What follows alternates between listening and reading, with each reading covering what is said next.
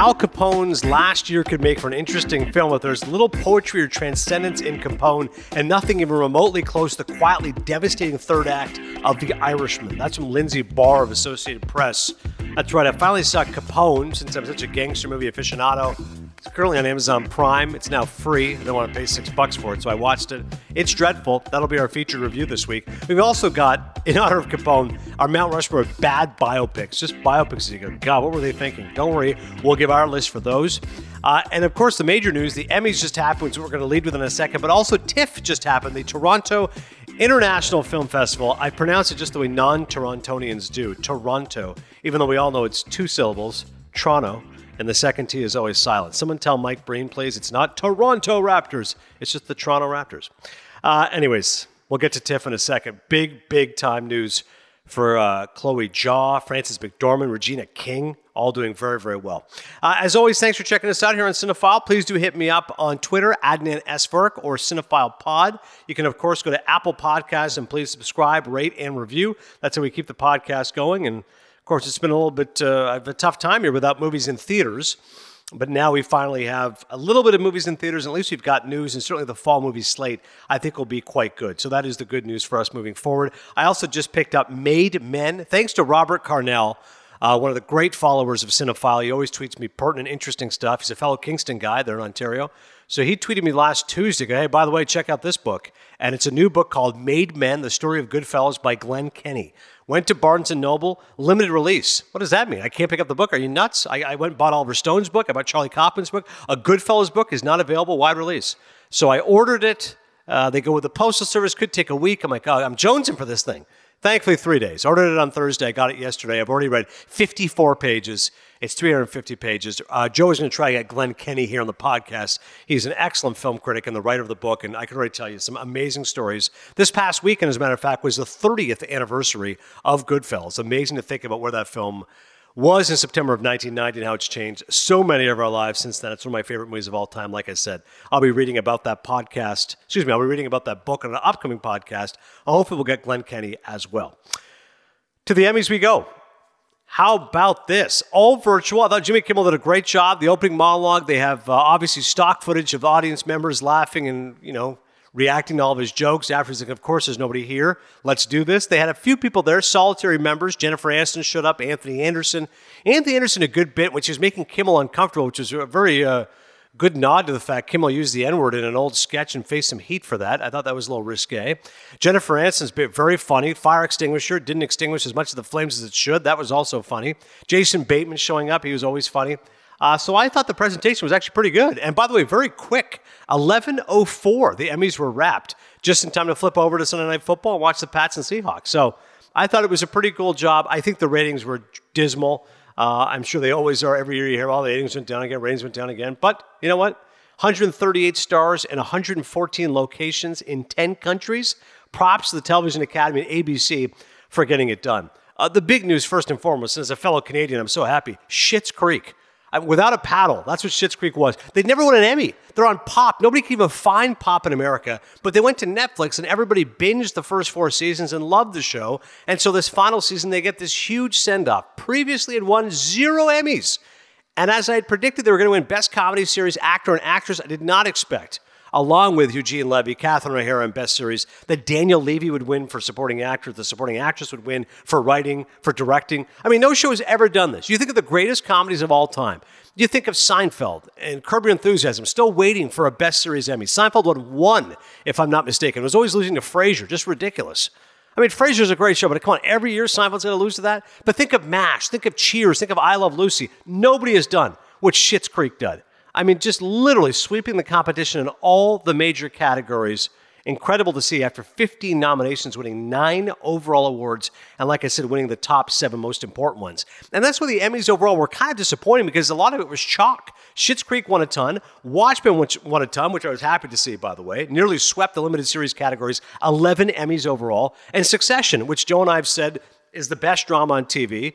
Close runner-up, Better Call Saul. Succession virtually dominated the drama. They won 7 Emmys as well. So I think the actual award winners weren't great, but the production I give kudos to. Speeches were good. Mark Ruffalo, best speech of the night, was very impassioned. You would have thought he was reading off a prompter. He was so fired up. But he won for I Know This Much Is True, which I previously reviewed here on Cinephile. I'm so glad he won. As much as I liked Hugh Jackman in Bad Education and Jeremy Irons in Watchmen, I thought Ruffalo was tremendous playing dual roles. So I was very happy to see that.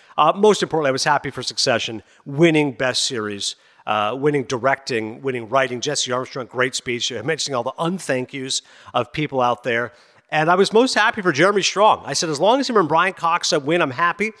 Brian Cox is tremendous as Logan Roy, telling everyone to F off. But I thought Jeremy Strong in season 2 was nothing short of remarkable. A Dostoevsky descent into crime and punishment. Just this guilt-ridden, tortured character all year. And then he finally gets to have his moment where he grasps back the ring, so to speak, and that unbelievable final episode, the final 10 minutes. So really happy for Jeremy Strong. I think he's a super talented actor, and I'm really glad he won the Emmy as Kendall Roy.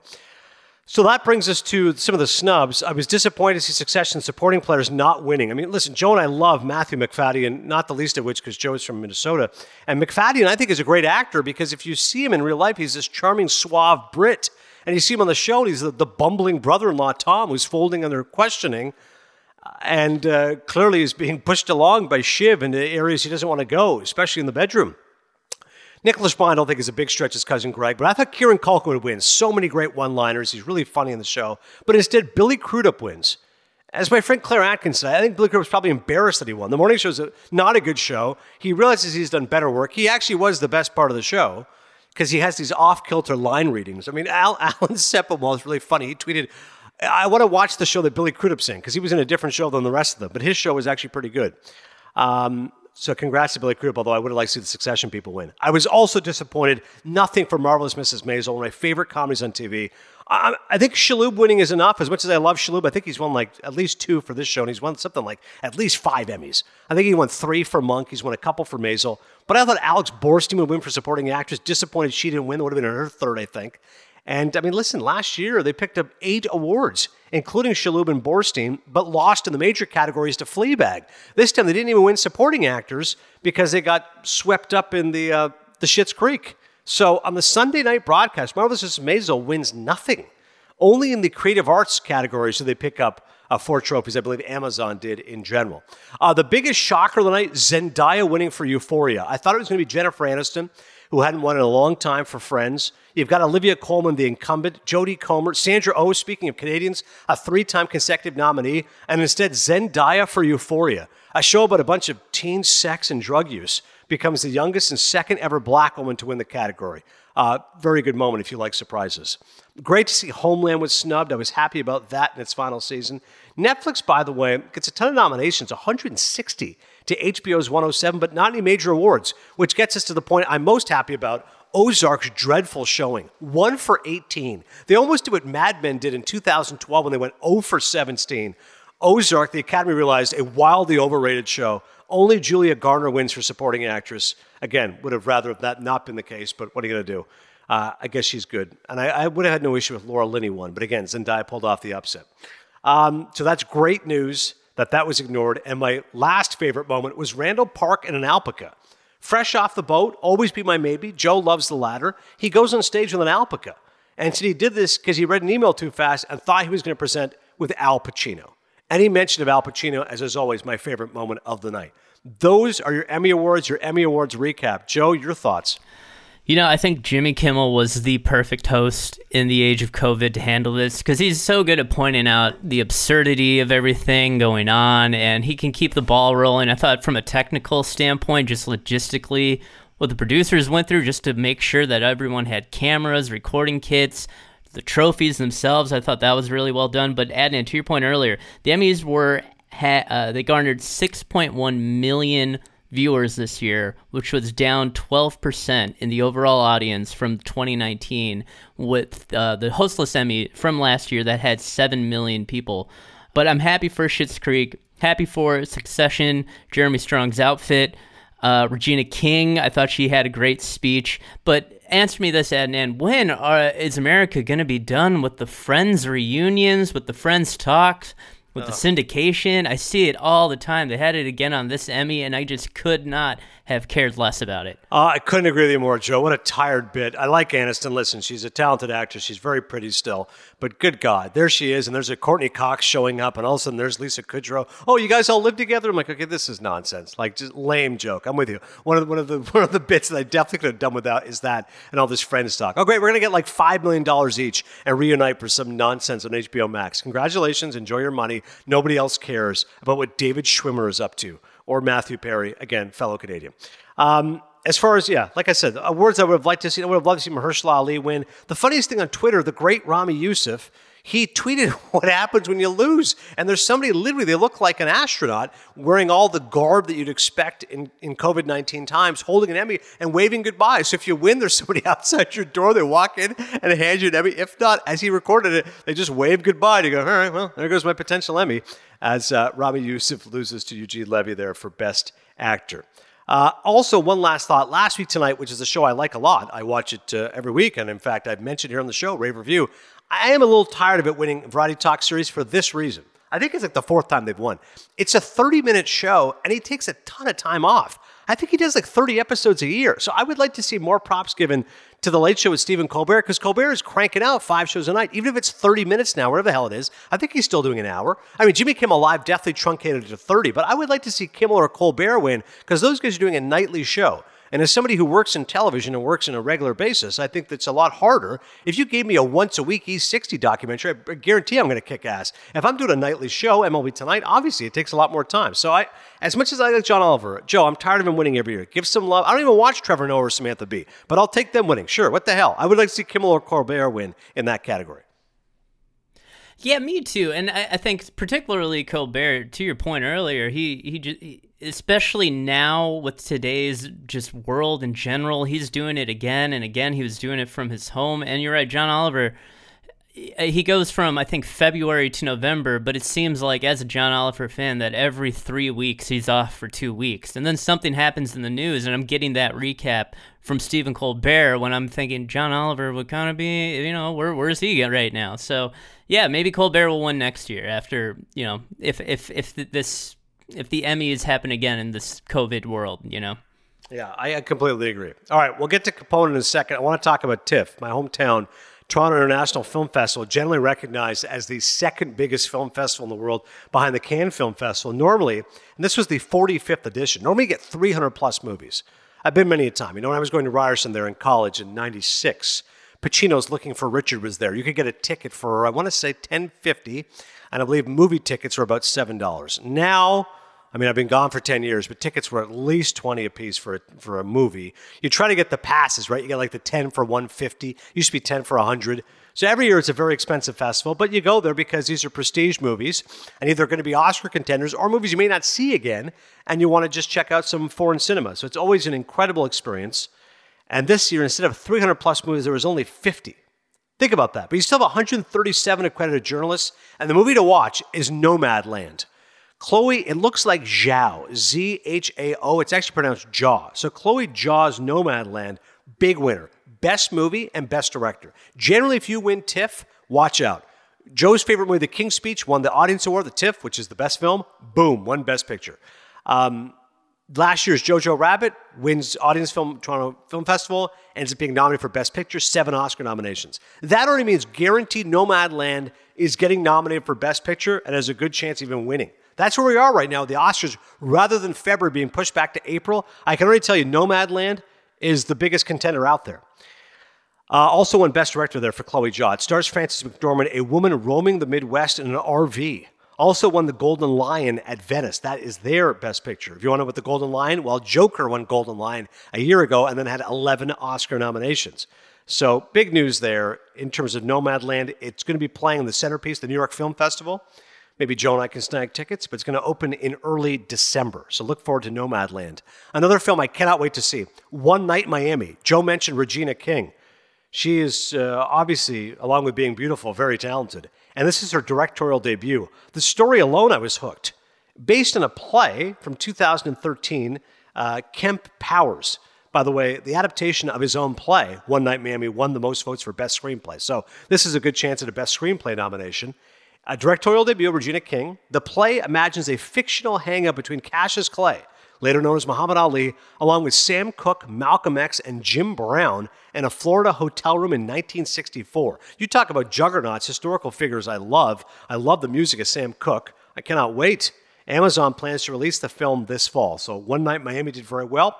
And also Pieces of a Woman, which I heard about, and I heard it's very, very intense. That wins for Best Actress. Vanessa Kirby is the woman's name. She's a young mother struggling with a traumatic outcome of her pregnancy. I believe that film also stars, what the hell's his name? I'll find it in a second. Pieces of a Woman, though, she won Best Actress in Venice as well. English language effort from Hungary's Cornel Mundruczó. That's the name. So Shia LaBeouf, by the way, is also in the film. Netflix acquired the film, expected to plan a big awards push for Kirby as Best Actress. So you can look forward to that on Netflix, Pieces of a Woman. And the Wuhan coronavirus portrait 76 Days won Best Documentary. TIFF always has some great documentaries, so look forward to that, 76 Days. TIFF also opened with another documentary, Spike Lee's filmed version of David Byrne's Broadway hit American Utopia. But that didn't end up winning. It was 76 Days. The documentary credited to directors Hao Wu and Wei-Ji Chen, as well as a third anonymous director currently seeking U.S. distribution. So at least we've got an idea here of films that are going to be in the mix. Nomadland, One Night Miami, Pieces of a Woman, all did very, very well when it came to the Toronto Film Festival. You're wondering, Nomadland, how'd that not win Best Picture? Well, Frances McDormand, Best Actress, Frances McDormand was runner-up to Vanessa Kirby there for Best Performance. That's based on write-in votes. Mads Mikkelsen, apparently very good in another round as well. So MLK/FBI, another documentary I'm looking forward to. That was number 3 in terms of the docs that were winning laurels there as well. What do you think, Joe, those films? Oh, I'm excited to see all of them. I can say this now. I have not seen American Utopia yet, but if it does not win Best Documentary at the Oscars next year, I'm done. I'm done with the Oscars. I love the Talking Heads. Absolutely love Spike Lee. David Byrne's amazing. And the 1984 concert doc, Stop Making Sense by the Talking Heads, I think is the best to ever be created, followed by The Last Waltz, followed by Led Zeppelin Live at MSG. If it doesn't win, I'm out, Adnan. I love it. Joe's love a classic rock coming through. I know you're a big Dylan guy. That makes sense. Minnesota, I totally get that. But do you know you're all in on the Talking Heads? So you're definitely looking forward to this. I'm with you on The Last Waltz. I'm not a huge fan of the band, but of course I love Scorsese, which is why I've seen the documentary. It's a great documentary. I mean, the night old Dixie died, which may not be maybe an appropriate song in today's tenor about the South, but it is a great moment in The Last Waltz, even though maybe it's about a racist South. All right, so that's the story when it comes to Toronto International Film Festival. When we come back, I'm going to talk about Capone, the unforgettable gangster played by Tom Hardy in a new film on Amazon Prime. Plus, because it wasn't good, the Mount Rushmore of bad biopics. That's next here on Cinephile.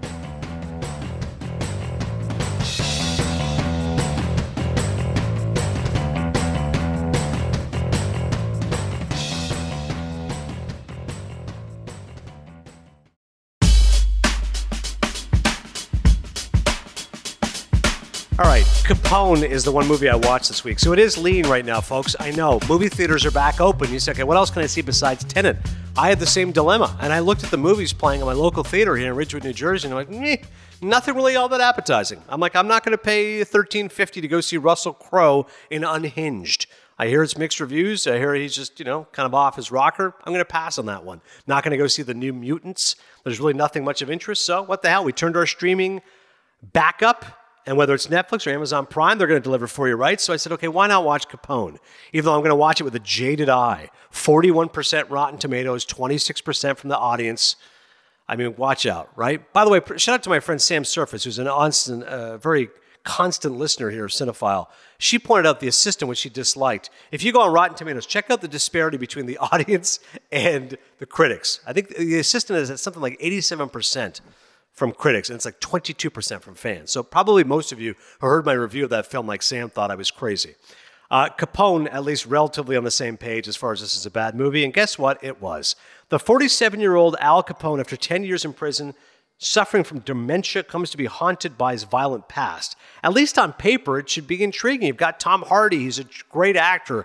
We all know that. He played Bane. He was tremendous in Mad Max, Revolutionary Road. I love Linda Cardellini, the ageless Italian. Emmy nominated for Dead to Me. Loved her in Freaks and Geeks. Matt Dillon looks a little like Greg Amsinger of MLB Network. Love Matt Dillon. He shows up. He's always got presence. Al Sapienza. He said, how do I know that name? Of course you know that name. That's Mikey Palmise from The Sopranos. I love Al Sapienza. I met him about a year ago, actually, right here in the Meadowlands. Awesome guy.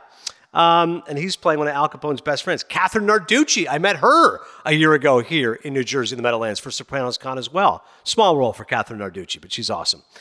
But the story is, frankly, pointless. Josh Trank is the writer and director, and this movie just basically features, as I said, a dementia-suffering Al Capone. And I don't even know, by the way, how much of this is true. I encourage everyone to look this up and then let me know if it's accurate or not. But Al Capone, as we all know, went to prison for tax evasion. We all know this because we've all watched The Untouchables, Brian De Palma's film. And I did not realize this. The film opens by saying Capone, after whatever, how many years, 5 years, 10 years, no longer a threat, they released him. So he lived in Florida the last year of his life. Didn't know that. I didn't know he was suffering from syphilis. Just banged so many girls, and that's why he's got this terrible dementia. And so a lot of this film features Tom Hardy in heavy latex, a couple of bad scars, and this is like he's in Pacino's Scarface, but as if Scarface is just like a crippled, pathetic human being. He spends much of the movie grunting and grimacing with a bunch of looks. I mean, I wish you could see my face, because I'm doing a Tom Hardy face right. He's just like, the whole time. Kind of lip upper curl, a little bit like Elvis style, old school Elvis. Just like, you're a whore. Like half the time you can't understand what he's saying, so you got to put the subtitles on. And then the subtitles keep showing me grunting. Capone grunts, Capone groan, Capone audible, exasperated. I'm like, yeah, that's what this movie is. It's a series of groans and grunts of a guy stuck in a wheelchair, and either he's pissed off at the help around him, he's insulting his wife, he's calling her a bitch in Italian, or it's doing these like odd flashbacks. But again, it's not even flashbacks. I was hoping it'd be, all right, here's Capone as an 18-year-old, taking over the gangster world by storm. But no, it's just like he's having hallucinations. And so Matt Dillon, spoiler alert, is an old friend of his, shows up. And it's good to see Matt Dillon. I think he's a terrific actor. Love Drugstore Cowboy. Crash never should have won Best Picture. That's not his fault, though. He's very good playing an L.A. racist, perverted cop, feeling up Thandie Newton in that movie.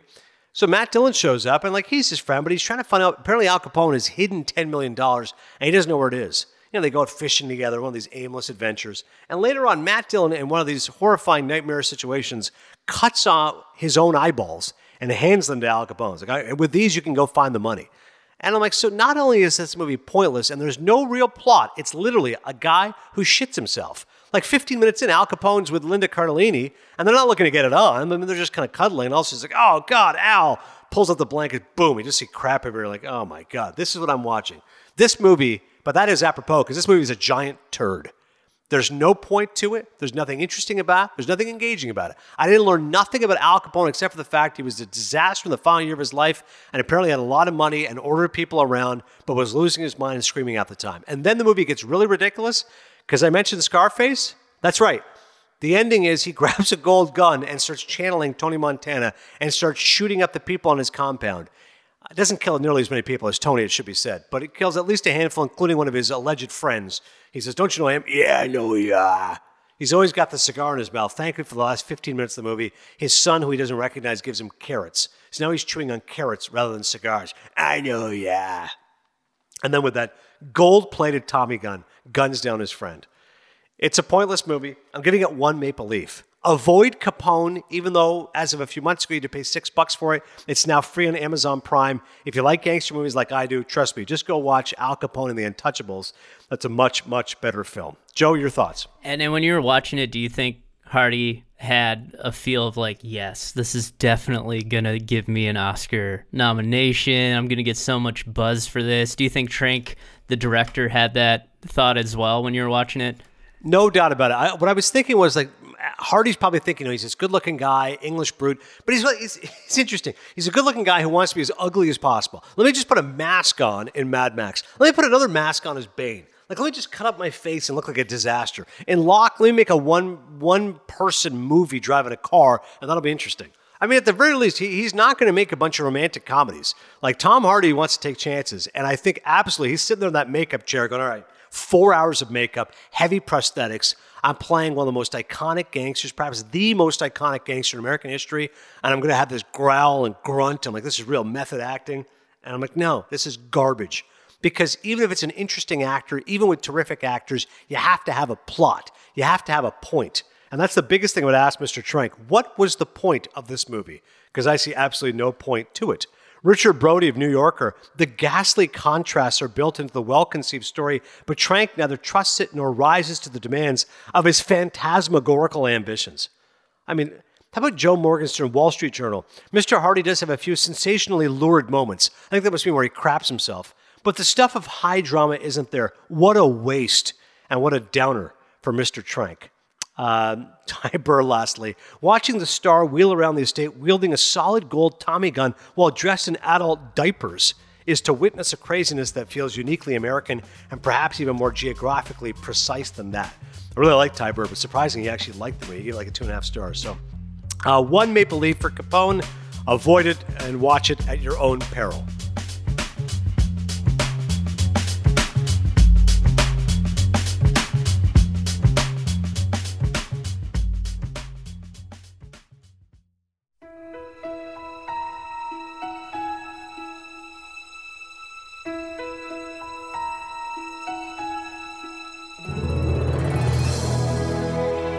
Mount Rushmore.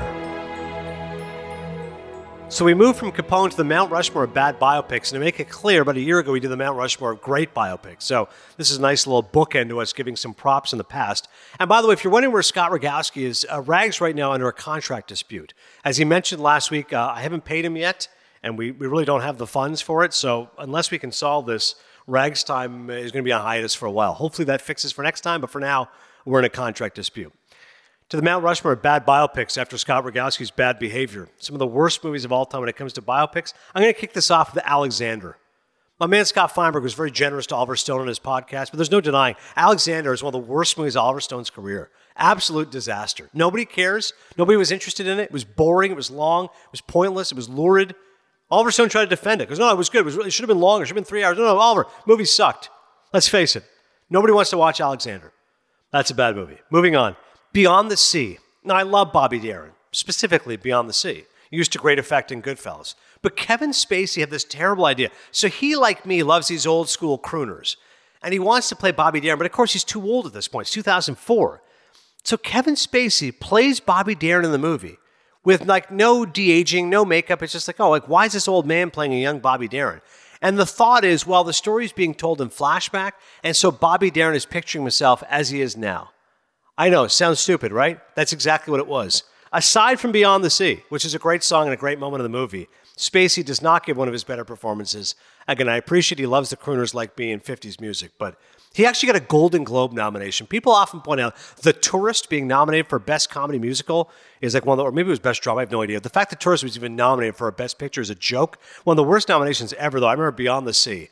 I believe Spacey was up for Best Actor, Musical Comedy, and I go, come on. Nobody wanted to watch Beyond the Sea. That movie's not good. So that is also my list of the bad biopics. I'm kind of tempted to get J. Edgar in there, Leonardo DiCaprio and Clint Eastwood, because that wasn't a good film from either of those two, but that would be a little bit harsh. I'll instead take aim at two of my favorites. David Mamet, the great writer-director, and Al Pacino, my favorite actor. Phil Spector, just a mess. Came out in 2013. Again, Spector, great music. Love what he was responsible for, but the movie is not interesting or engaging. Pacino's hair is the only notable thing about this movie. I'm shocked that Mamet did it. I don't know what he was interested in about. Again, I just don't know what the point of it was. Phil Spector apparently had some great music, was a bad guy, killed somebody on jail. What is the point of this? But Pacino's hair is definitely impressive, and maybe that's the only redeemable part of this movie. Those are three for you. One more, I kind of want to put The Conqueror in there, Genghis Khan. I know my friend E60 would love me to put in The Doors with Jim Morrison. He thought that was pretty bad. But the last one I'm going to go with is Wired, John Belushi. I mean, everyone thought it was just a terrible biopic. John Belushi, one of the great comedians of all time. Rob Lemley, one of his favorites. So what the hell? I'll put Wired in there as well.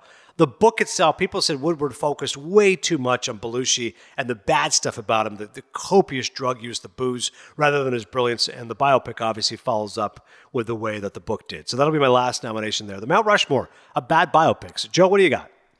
Okay, so first off, I have 2009, Notorious, the Biggie Smalls documentary. It is the worst thing I have ever seen. I guess the actor who played Biggie Smalls was pretty good, but the writing's so cliche. At one point, Puffy gets fired from his record label, and he goes, "Why do we fall? so that we can get back up. They literally wrote that into the movie. That was a real line from that movie. So I'm going to go Notorious 2009. I'll back you up. I will put The Conqueror in, where John Wayne plays Genghis Khan in 1956. I will also go with Little Buddha, where Keanu Reeves plays the most handsome Buddha of all the Buddhas to ever Buddha. And I'm not too familiar with with Buddhism, but he is explaining how, he's hearing this person play a fiddle or a guitar on the riverbanks, and if it's too tight, it sounds bad. If it's too loose, it doesn't make a sound, and you need to walk the middle part. But it's Keanu Reeves doing it post Bill and Ted. It's the worst thing I have ever seen. And then my last one, this might be a hot take, so get your ice pack ready. But Braveheart, 1995, I hate Braveheart. I don't like Mel Gibson generally. His accent's terrible. Storytelling isn't great. It has iconic scenes, but I think now it's just so dated and it's just not great. It's just not great in general. It's very Hollywood production. So my four are Little Buddha, Braveheart, Notorious, and The Conqueror. I like your list even more than mine because the mention of Little Buddha is fantastic. I mean, I've never seen it. I remember the cover. Keanu Reeves is in it. I know it did not do well. Came out in 93, but I love the fact you put it. And I loved you got the Stones to mention Braveheart. My friend Bernie, I mean, it's his favorite movie of all time. He just loves Scottish people, loves kilts, loves William Wallace. I've seen it once, had no desire to ever watch it again. I think it's generally a pretty overrated Best Picture. I don't think that was a great year for movies, by the way, 95, but a generally overrated Best Picture.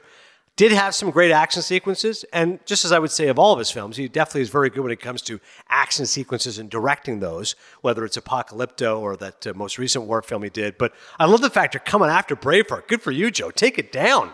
It's about time someone did, and let me be clear, I have nothing against kilts. The kilts in that movie are through the roof, 10 out of 10 on the kilts, but everything else about it, particularly Mel Gibson's accent, is a 0. So Braveheart is unequivocally on my list. I love it. Well, he's got a lot of issues off the field, so to speak. Anti-Semitic remarks. He's a drunk. He's a bit of a mess. So you know what? Fine. We're going to we'll take out Mel Gibson this time here on Cinephile. And so this concludes the shortest Cinephile ever. No guests, no Rogalski, just me and Joe getting it done. Emmys, TIFF, Capone, and a Mount Rushmore of bad biopics. Cadence 13 has said to us, our production company, by the way, that generally speaking, this is pre-pandemic, 37 to 47 minutes is your ideal length for a podcast. So look at that. We even came in under. Normally, I think we average about 50 minutes. Last week, we hit an hour. So guess what, folks? We're actually heeding some advice. We went under 37 minutes, getting it done for all of you. Next time here on Cinephile, Joe's working on some guests. I mentioned Glenn Keaney, the film critic of Made Men. I'm probably going to finish that book, the 30th anniversary of Goodfellas, so that will be reviewed on next week's podcast. And potentially, cross your fingers, we're going to try to get Aunt Viv. That's right, Aunt Viv from Fresh Prince of Bel-Air. Hopefully coming soon to Cinephile. Thanks so much for checking us out. Please do tweet me. Please go to Apple Podcasts, subscribe, rate, and review. Please do support the GM Shuffle, the other podcast Joe and I do with Cadence 13, our NFL podcast. And until then, I'll see you at the movies.